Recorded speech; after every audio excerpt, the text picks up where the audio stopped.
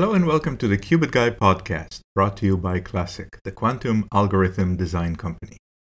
My name is Yuval, and my guest today is Steve Flinter, Vice President, Artificial Intelligence and Machine Learning at Mastercard Labs.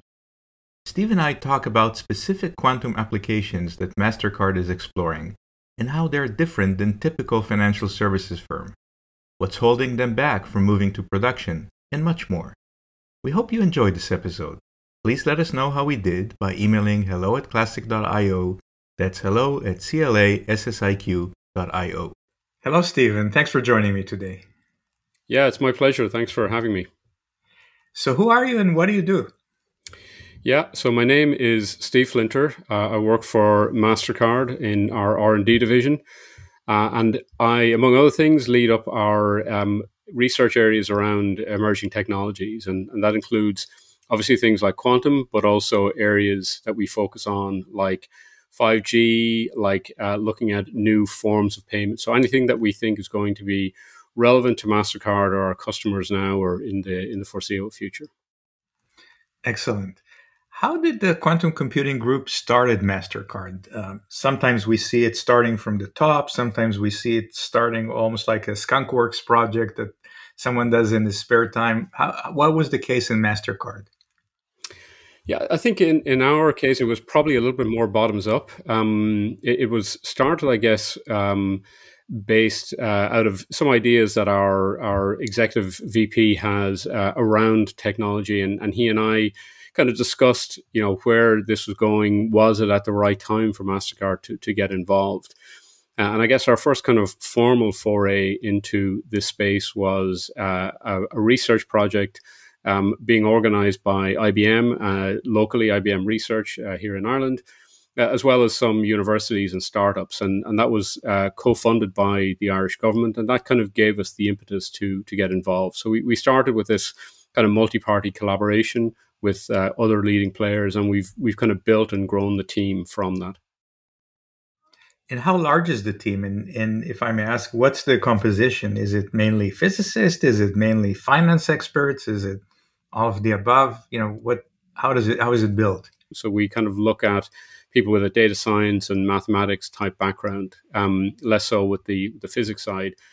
I work with other colleagues in other parts of the organization who are looking at kind of other applications of quantum technology, so quantum networking and so on. And they bring specific expertise around cryptography and networking type technology. But of the areas that I'm particularly interested in, it's mostly on the applications of quantum computing to solve business problems. We sometimes see that the quantum computing is relatively small because the computers are relatively small these days. But companies are sometimes working to build broader support, sort of prepare for the future, educate other colleagues around quantum, maybe go around the organization and look for use cases that could be applicable in the future. Is that something that you're doing as well? I mean, what kind of effort are you engaged in broadening the knowledge and imparting it to others? Yeah, no, I think all of those things that you mentioned are definitely very relevant to what I do and what we in R&D are trying to do. I guess you can kind of think of it in a few ways. One is we're trying to do that awareness raising, at an executive level, at a senior level, trying to help them to understand, what are the technology trends that companies like yourselves and IBM and D-Wave and the hardware vendors, what technologies are coming out of the tech space that we think is going to be impactful for us and for our customers, and how should we think about that and invest in that as an organization. We're also kind of focused on, kind of getting into the weeds of what are specific use cases that we think are going to be relevant. How do we start to bring some of those to life? How do we help our product managers and product owners think about what are the relevant applications for quantum? Because as you well know, and as your listeners will know, you need to think about this in quite a different way. And the kind of the classical way of thinking about, approaching problems from a software engineering or computer science approach may not always be the right ones. And so there's definitely a degree of education and awareness we need to raise there. And then probably I'd say the other angle that we're looking at is about helping to educate our broad group of technologists and engineers right across the Mastercard organization, not just in R&D. And so we work closely with our learning and development colleagues to think about, what sort of internal training and education resources can we put in place? How do we help interested developers empower themselves and kind of go on their own learning journey, even if it's not directly connected with a product development effort or an R&D effort, but to kind of build their own skills and awareness, particularly for those who have an appetite and an interest in this area. So there's an element of all of those things. Sometimes when people talk about quantum computing, they talk about hype. And I think a certain level of hype is good because it builds excitement and funding and helps recruit people. But when you go around the organization, do you typically run into, oh, this is 20 years away? Or do you see more of a thirst to learn and understand how it could be applied to a business problem? Yeah, it is a challenge, and it is definitely something to navigate. There are those out there who would hold an opinion that it is that kind of 10 to 20 years out, and it's still kind of largely in the realms of science fiction.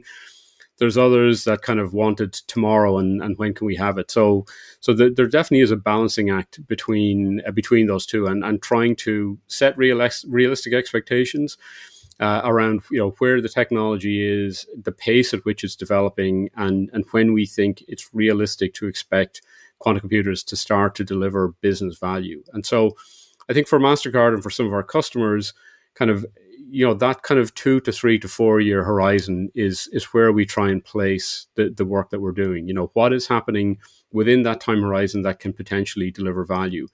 We can certainly take a perspective on what's further out and see how that is going to kind of roll into longer term roadmaps. But we tend to be focused on, that kind of short to medium term time horizon, and, thinking about that in terms of what is our response to that area, what types of applications do we think are going to be practical or realistic in that time frame. But I think coming back to your question, overall, I think there is definitely an appetite to learn more. There's an appetite for people to inform themselves as to what's going on in the space. And, it's partly it's my job and the job of our team to try and ground some of those expectations, make them realistic, get the excitement there, try and get a sense of urgency around it, but not oversell either. Listening to your answers sounds like you're very focused on practical applications on relatively near term. So let's talk a little bit about applications. I think I read on the Mastercard website that you're doing or trying to apply quantum to customer rewards. That sounds a little bit like quantum machine learning. And then on routing of contactless transactions, which might be an optimization problem. Could you shed a little bit more light or give some more detail on these applications or other things that you're willing to talk about? Yeah, so I mean, I guess first, if anyone kind of Googles or looks up applications in financial services, very often you'll find things like derivatives pricing and credit risk scoring and these kinds of applications, and they certainly fit very well in an investment banking or securities market kind of view of the world, but probably less relevant for Mastercard and for our customers. And so part of what we've been doing over the last couple of years is to look at, what applications are out there, how do we start to characterize them, and some of the ones you've kind of pointed to are certainly in the areas that we see opportunity. So, Mastercard, for example, has a very large loyalty and rewards business. It may not be kind of known to all of your listeners, but it's certainly a key part of our business, and we're one of the biggest players globally in that space. And there's, a number of hard and interesting problems in that area around, how do you find the most appropriate reward or offer or loyalty event to give to a given end user or end customer. And there's lots of, different optimization problems within that, kind of subject to different constraints. So that's, definitely one area we're interested in and exploring. Mastercard at its heart is a network business. We move information from merchants, from retailers, through an acquiring system to our issuers, the banks who actually issue your payment card. And we also work and are developing many other payment networks. And so there's kind of large routing problems that exist within all of that to move all of this information around. And so, again, we think that, there are definitely opportunities in there to apply quantum to solving some of those problems. So there are, a couple of great examples. You mentioned quantum machine learning. That's definitely an interesting area, and Mastercard uses machine learning in lots and lots of different avenues. Not least of which would be fraud detection, fraud reduction. So, are there applications for where there can be specific quantum approaches to some of those areas? So, I would say it's an evolving landscape. We're continuing to develop and kind of try and seek out some of those use cases. And particularly then, back to my earlier point, try and align them with where the technology is, where it's going to be in the next, 3-4 years, and ensuring that we're not kind of attacking problems that actually are going to need devices that might be 5 to 10 years out. So it's trying to find the right problems for the technology that's available now or will be in the next couple of generations. Just out of curiosity on the routing problem of transactions, because when I think of transaction routing, it sounds, we're just moving a couple of or many bits around. Is this more of an arbitrage thing that you have to convert from one currency to another? Is that about transfer fees? How much does it cost to move this money around? What is the sort of the cost function or the cost drivers of optimal routing? Cost may be one of the things you want to optimize for. Another kind of longer term strategy of Mastercard that we've been building out over the last number of years is what we call multi-rail. And this is basically the concept of having different forms of payments. So, the kind of consumer to merchant payment is the one that everybody would recognize for Mastercard, but we have evolved into things like account to account payments in certain markets, into business to business payments in other markets.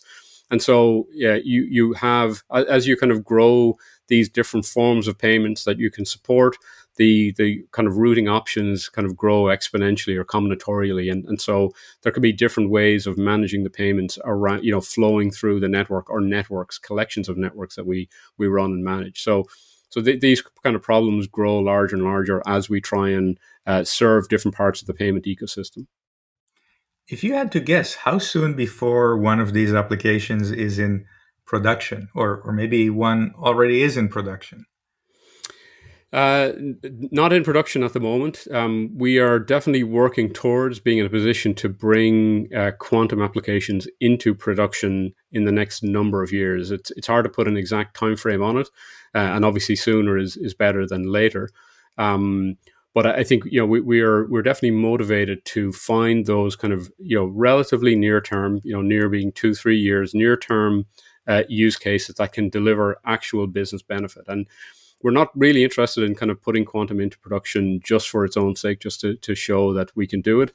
It's much more around, can we demonstrate that we can solve a problem through a quantum driven process that is, meaningfully and noticeably better than the alternative that we could do through, traditional CPU, GPU type computing.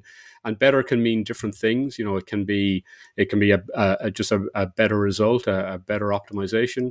But it equally could be, we can get the same result in a shorter amount of time, or we can do it at a lower cost in terms of energy or compute power or whatever. So better can mean different things. But really it's that idea that, can we deliver an application or set of applications to the organization that can, as I said, deliver that kind of commercial benefit, and that's kind of where we're focused. And to add maybe one other point to that, part of what that then drives into is also thinking through, well, what does it take to actually put something into production? And for us, that's not just being able to run something by hand through a Jupyter notebook or a Python interface. It's how do we plug it into a pipeline? How do we run it as part of a 24/7 operation? How does it get scheduled relative to other things? So there's that kind of operational side of putting it into production, as well as the actual solving the underlying problem piece of it.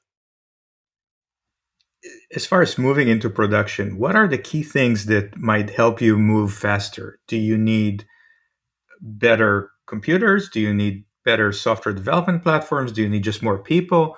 What is it that, if you had, your 3 wishes, what would you need to move faster into production? I think one of the big challenges that we have as we approach the whole kind of quantum computing space is, a lot of the problems and a lot of the systems that Mastercard have are big data by nature. We deal with vast amounts of transactions and the data that those transactions generate. And so, as you know, and as your listeners will know, quantum computers, struggle with that. They're not big data processing machines, and so a lot of what we do is trying to figure out, well, how do we take a problem that might have originated in a big data environment and turn it into a compute problem that is practical for for a quantum approach, and that can be looking at areas like compression or clustering or other approaches to kind of data density reduction or data data size reduction. So there's kind of some of the things that we're trying to think through. How do we solve those problems, and being able to solve problems that have that kind of large data characteristic to them, I think is one of the kind of central parts of what we're trying to tackle. As we get close to the end of our conversation today, I wanted to ask you about two unrelated topics. The first one is sort of global geopolitics, if I may. Mastercard is a global company, and there seems like at any given time something is going on around the world. And especially these days, there's a lot of focus on what's sometimes called the quantum's arms race. Who's going to have the bigger computer and the faster, and who's going to be able to crack whose encryption, and so on and so on. Does that worry you? Does that impact you? Or do you leave that just to the governments to take care of? I mean, there is certainly a big aspect of that is at a government level. And, for Mastercard, we're kind of present in almost every country in the world and have relations at with those countries. And so we I guess, try and steer clear of some of those issues. And, I'm probably not the best person to comment on that at a corporate level. But, I think the key things that, as I said, we're interested in is very much focused on, working with the best technology, and that's coming out of different regions, and then ensuring that we can use that technology to deliver benefit to our customers, who again are regionally distributed. And what we may well find is that each of those regions may have their own policies, their own governance around how they want quantum computing to be used in their areas. And I know, for example, Europe is very keen on ensuring that it has its own quantum industry and can compete competitively with the US and China. And we may end up having to kind of allow for some of those developments in our own strategy. So, but we do kind of approach things as a global company and trying to solve things for a global customer base. And I'm guessing you also are monitoring the impact that quantum computers might have on cybersecurity and cryptography. Yeah, absolutely. I mean, as again, anyone who reads about this area in the press, it's often one of the first things that they'll find is, a kind of a doom and gloom scenario that quantum computers are going to break all cryptography. And again, back to our earlier conversation around the hype around all of this, that's definitely something that we need to manage, and I think level set around, how the potential that is there, but maybe 10 to 15 years out. So getting the right level of interest and action and reaction to the potential that's out there. But for sure, I'm certainly tracking, how people are thinking about it, how they're responding to it. Bodies like NIST, for example, who are looking at cryptographic standards and how they need to evolve. And that's definitely a big part of, and will continue to be a part of our strategy going forward to ensure that the cryptography that we're using, now and into the future will be, quantum resistant or quantum proof. And actually, we published a standard last year, and I think you alluded to it earlier, around contactless payments. And that kind of standard, took a deliberate set of decisions around the cryptographic schemes that it was using so that it would be quantum resistant, by the time that standard was fully implemented and rolled out. And so I think we'll definitely see more of that, where, system architects and security architects are taking into account the potential future power and capabilities of quantum devices in the standards that they write now, because these standards take time to write. They take, potentially a long time to roll out. And so, we're not just solving for issues that are here, this year, next year, but potentially 10, 15, 20 years out. Steve, how can people get in touch with you to learn more about your work, or to see if you've got openings on your team and so on? LinkedIn is probably the best place to get me. So Steve Flinter, there's not too many of us out there, so it should be easy enough to find in LinkedIn. So happy to engage with people who are interested in this area, and definitely we're hoping to grow the team and continue to add expertise as we build up those use cases and as we get closer and closer to building applications. So for sure, I think it's a very ripe area, and one in which I think we will be kind of growing our investment over time. Excellent. Thank you so much for sharing your insights with me today. Yeah, it's been a pleasure. Thanks for having me on, Yuval.